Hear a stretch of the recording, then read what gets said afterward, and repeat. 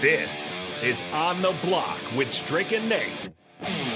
Nebraska Basketball Hall of Famer and 9-year NBA vet, Eric Strickland. Strickland for three! And you're going to go out of here as the Big 8 tournament champion. And Hokie Homer turned Husker, Nathan Brennan. Everyone knows that I'm the smartest person here. Coming at you live from the heart of Lincoln, America. On air and online at theticketfm.com. Brought to you by Mary Ellen's Food for the Soul. This is On the Block with Strick and Nate.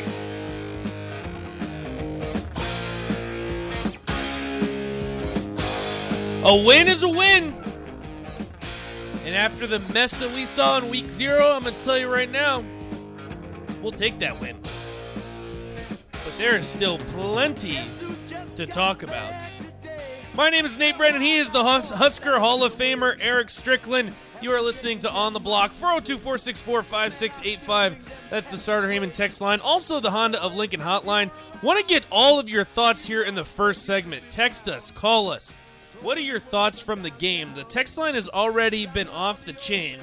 Starting with Wet Blanket, he said, did Nathan pick Virginia Tech to go 10-2 as well?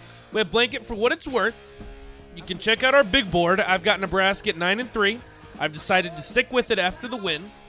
And I actually had Virginia Tech at 4-8, so that's looking a lot more accurate after their loss to ODU. That was definitely a tough way to go out. Yeah, that was. I saw a lot of scores, but that was the one that I absolutely am glad you shared with me. I know. But you said it, though. You said it. I was worried. You said it. You were worried. I said I have a weird feeling that ODU is going to win, and lo and behold, they did. Facebook, YouTube, Twitch, and Twitter. You can check us out on all the streaming sites as well.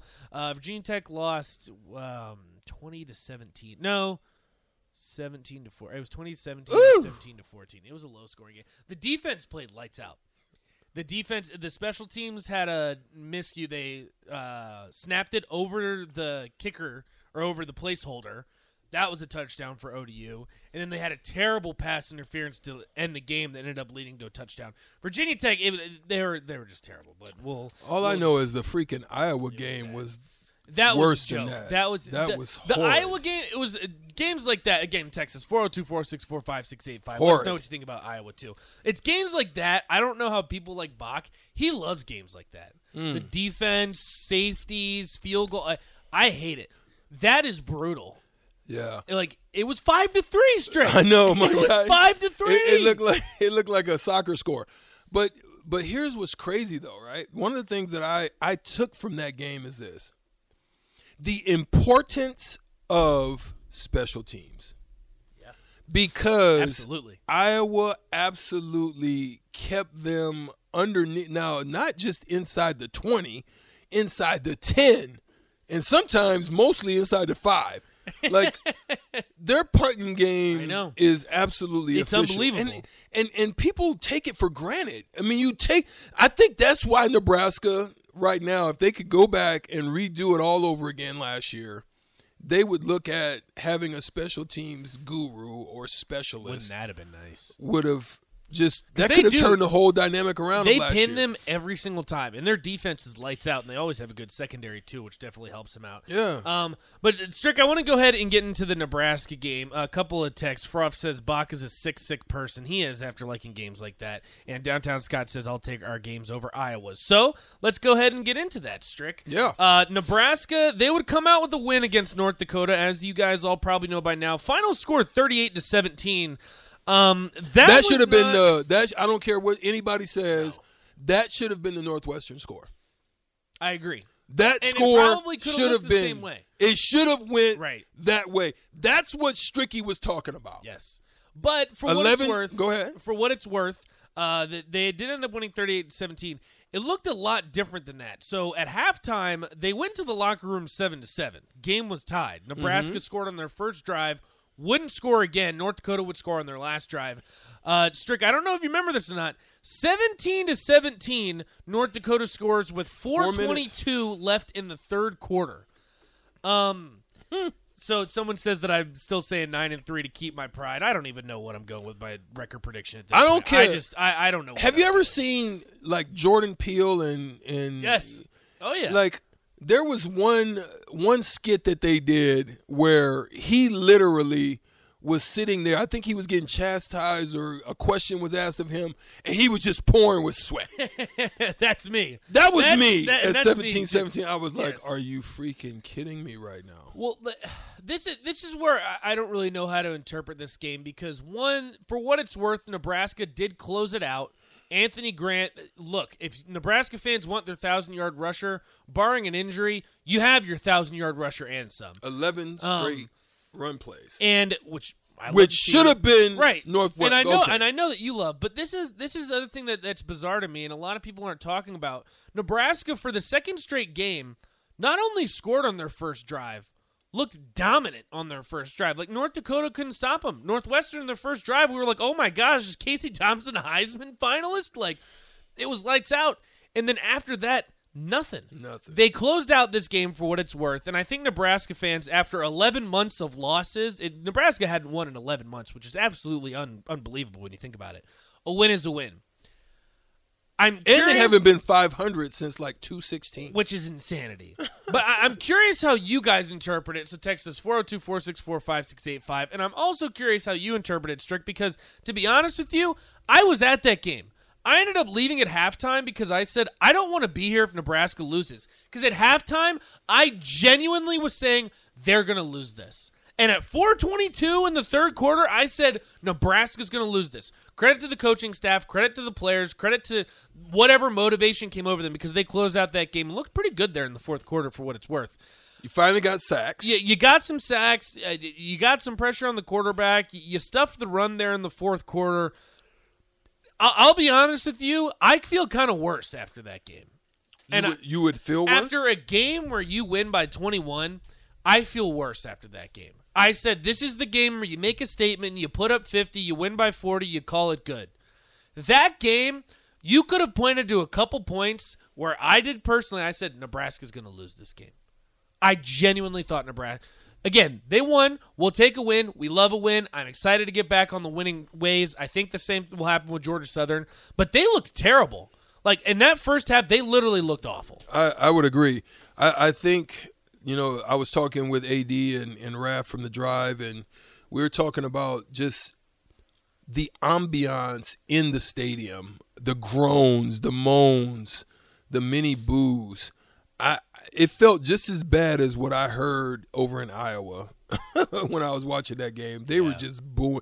Like, I still don't know if I like that. I still think displeasure is a necessity, is a part of the game. But,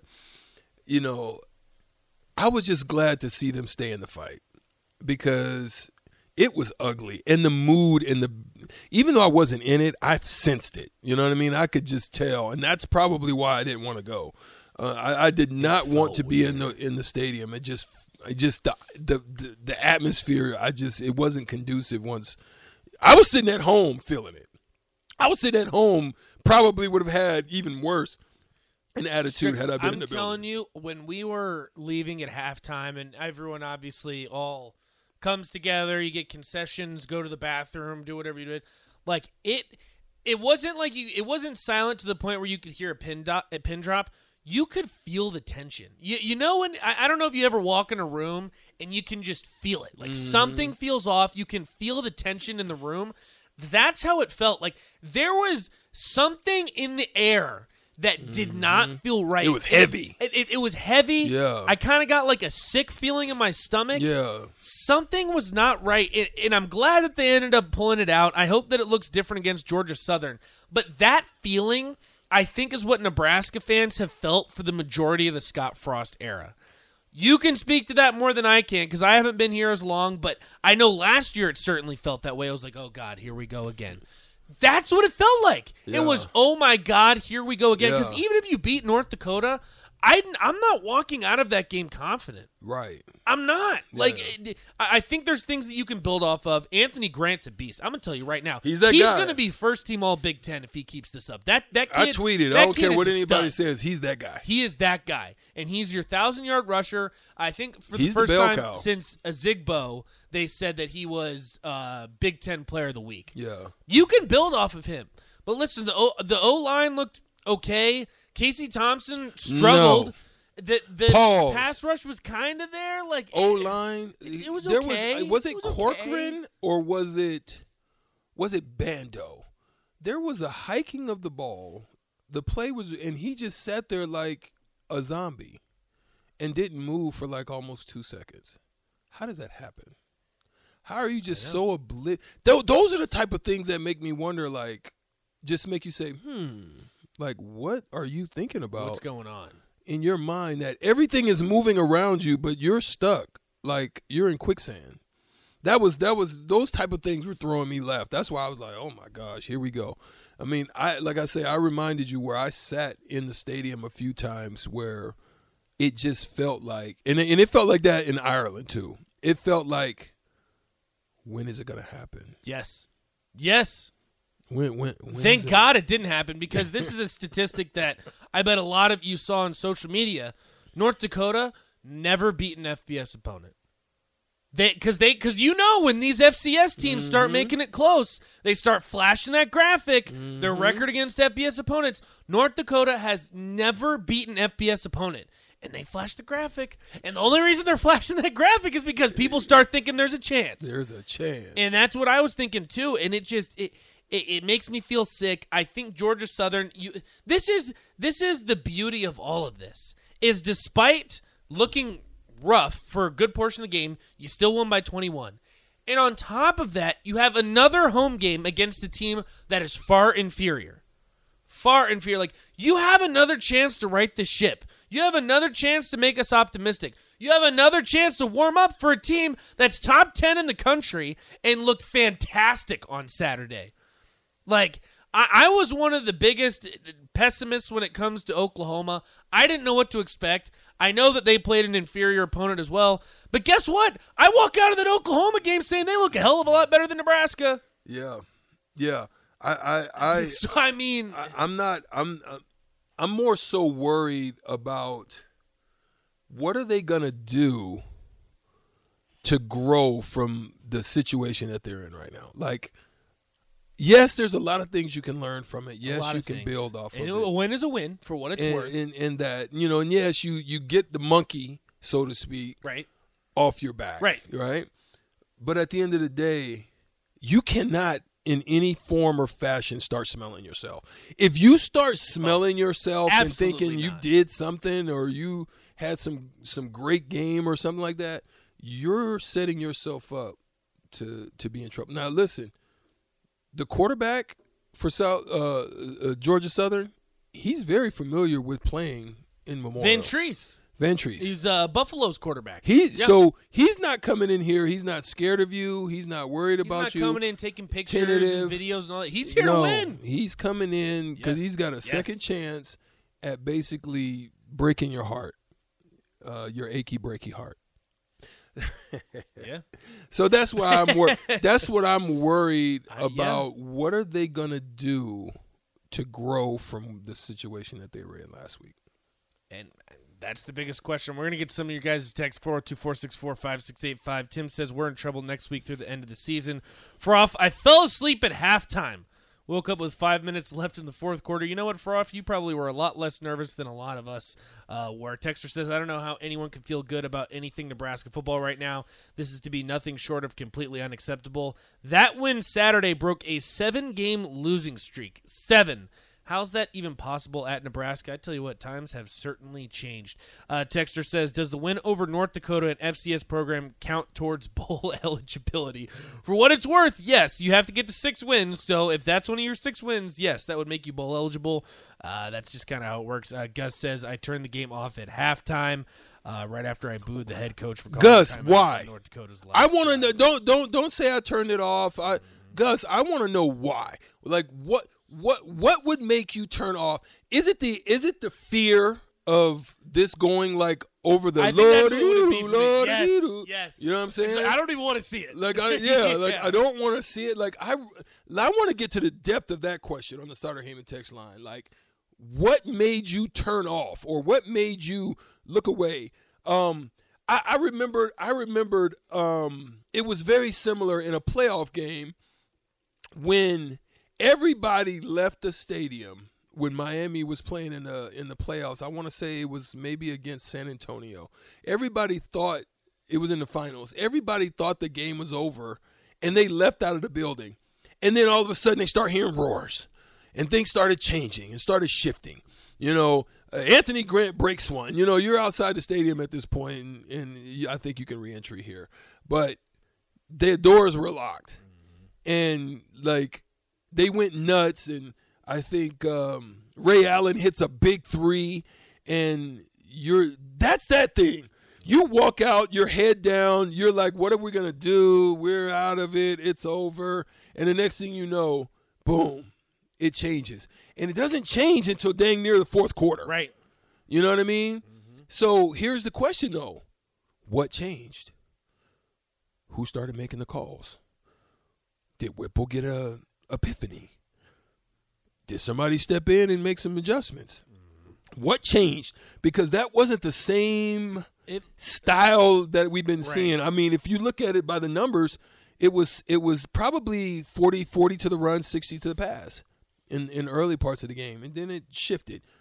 Was that where did that come from? I'm curious about that too, because Frost and Whipple have both been at the podium now, and they said that Whipple was still the one calling the plays. I don't know if maybe there were a few plays that they were saving. I don't really know, because you're right. It did, the end of that third quarter into the fourth quarter, it looked like a completely different offense. And I don't know if it's maybe some type of motivation. Someone said something to someone. I don't know if the players had leadership on the sideline. I don't know, because it looked different. Qdoba guy says, I drink more this week than I did last week. I feel a lot of Husker fans would probably in that same boat. Rodney says, does the game like this, where the players feel the pressure, make them more confident leading into the weeks ahead? I think in the sense that we talked about it, Strick, this team, no matter what game you play, whether it's North Dakota, Georgia Southern, I don't care, for crying out loud, if you play UConn, the worst team in college football, you're going to have adversity at some point in time during the game. Now, do I want the adversity to be 17-17 with 4 minutes left in the third quarter against North Dakota? No, but that was the adversity that came upon Nebraska on Saturday. Mm-hmm. They handled it well. I will give them credit. They overcame. When adversity struck, they overcame, and they stomped on their throat, and they won that game. Does that make me confident that they're going to move forward and use that as motivation? I don't know. Mm-hmm. How good are you feeling if you're saying, okay, North Dakota, an FCS opponent that's never beat a team in the FBS in the history of their program, comes into Memorial Stadium. Let's make this very clear. This isn't a neutral site. This isn't Ireland. This isn't at North Dakota. This is on your home turf. And you are 4 minutes left in the third quarter, and you're tied 17-17. It doesn't look good.